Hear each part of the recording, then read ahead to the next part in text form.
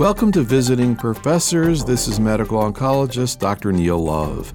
We asked breast cancer clinical investigator Dr. Hyman B Muss to make a special breast cancer CME rounds with medical oncologist Dr. Allan Freedman, whose practice is in Snellville, Georgia, near Atlanta, and afterwards these physicians met with me to discuss this experience.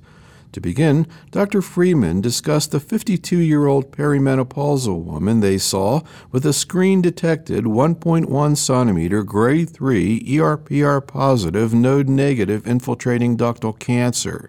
The HER2 assay was reported as 3+ by immunohistochemistry. At the time I saw her, I felt that she would be a good candidate for the BETH trial that we were participating in. And we had a long conversation, and she said that she would like to participate. So we got everything together and even had a port put in. And the tissue was sent for central review as part of the protocol. And they contacted us and said she's not eligible because she had a negative FISH. So I called her back and I said, I'm afraid we have an issue here. We redid her FISH in our hospital, and she indeed had a negative FISH. So I told her, it's possible that you may not need any chemotherapy at all. Let's do an oncotype. We did the oncotype, and it came back 17. And so at that point, we talked about the implications for that and the possibility that she could get by with just tamoxifen as hormonal therapy, rather than chemotherapy and biologics. And she was agreeable to that, and that's where we are right now. She had her radiation, she's on tamoxifen, and doing very well. And I'm just kind of curious, what's her background? What kind of work does she do, and how did she respond to this kind of discrepancy in the testing? Well, the work that she does is that she works for a large department store right near my office. Her job is actually changing the prices on items as the price changes. And we talked about this, and she was very much prepared for chemotherapy. She had steeled herself in order to take treatment, but I think she was quite relieved when we said that we weren't going to pursue the chemotherapy approach.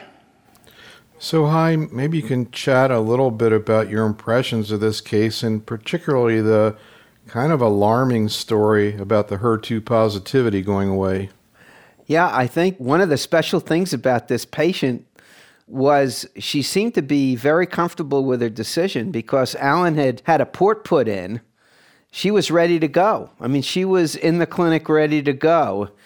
And it's almost like a reprieve from incarceration that she's now told that it would be reasonable to treat her without chemotherapy. And I agree with Allan. She was very comfortable with the decision. She had apparently had a good support system of friends and knew other people who had been on chemotherapy and seemed very relieved. And what was interesting to me, this is like not what we think of as a spin-off on a clinical trial, usually. So in this sense, the trial, by retesting her specimen, may have saved her the need for chemotherapy.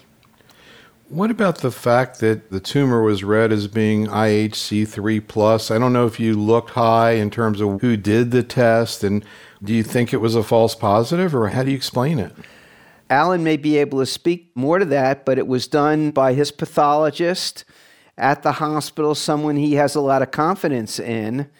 And, I think we've seen this in national trials and some of the large trastuzumab trials of NSABP, the intergroup trial, where the central labs have differing numbers. And in fact, with all the dispute of the potential benefit for trastuzumab, perhaps even in HER2 negative patients, the NSABP now has a large randomized trial underway looking at the use of trastuzumab in patients who aren't classically HER2 positive. So I think the pathologists seem to have done due diligence here.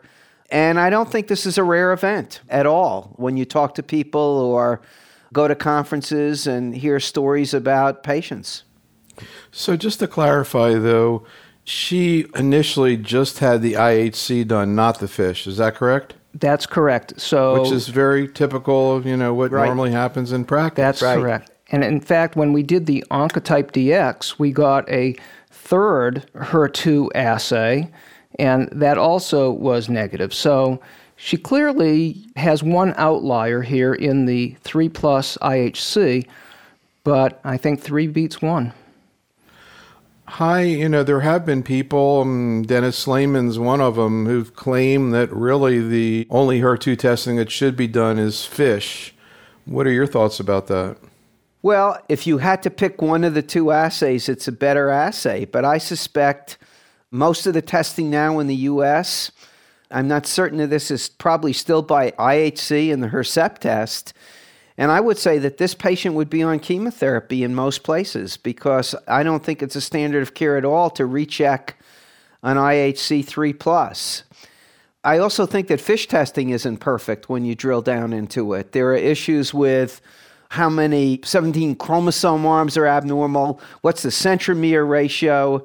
In fact, I just heard a terrific overview of this by Mark Pegram, and it gets very, very complicated. So although FISH may be a better assay overall, I don't see a problem of IHC 3+, which is probably being used by many of us, including we at UNC, do the Hercept test. If it's a 3+, we treat the patient. We don't do FISH.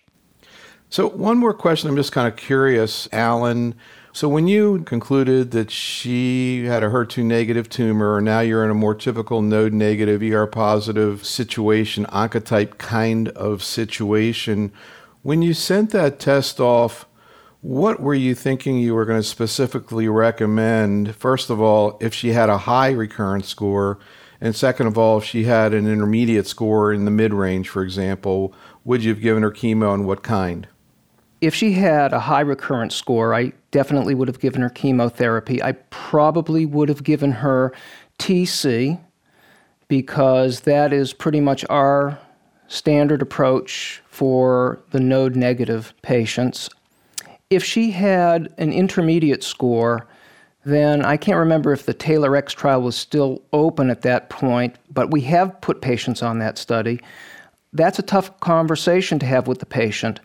And I've had patients go both ways. I've had some intermediate recurrent score patients tell me that they wanted everything done and they were willing to take 4 cycles of TC. And I've had others say, well, I'm not in the high-risk group, so I'm not going to take anything but hormonal therapy.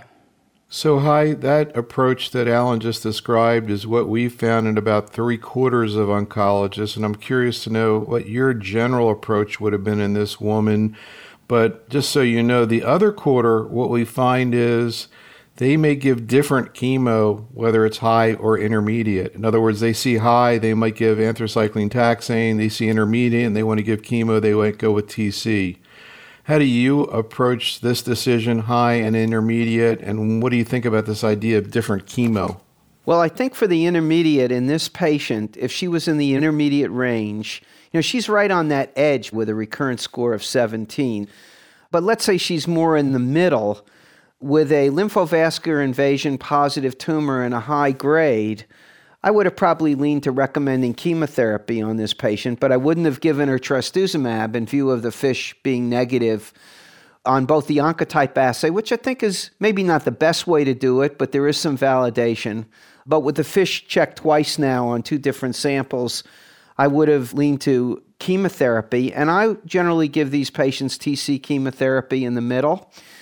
I think if they had a very high score, it wouldn't be unreasonable to take those numbers and look at some of the proportional reductions like you get with dose-dense chemotherapy versus TC chemotherapy and maybe be a little bit more aggressive with a very high score. But in general, I've probably, for patients that I send in the Oncotype assay on, are patients who are generally the node-negative patients, and I've leaned to probably giving most of those patients TC when they're intermediate to high if they're getting chemotherapy.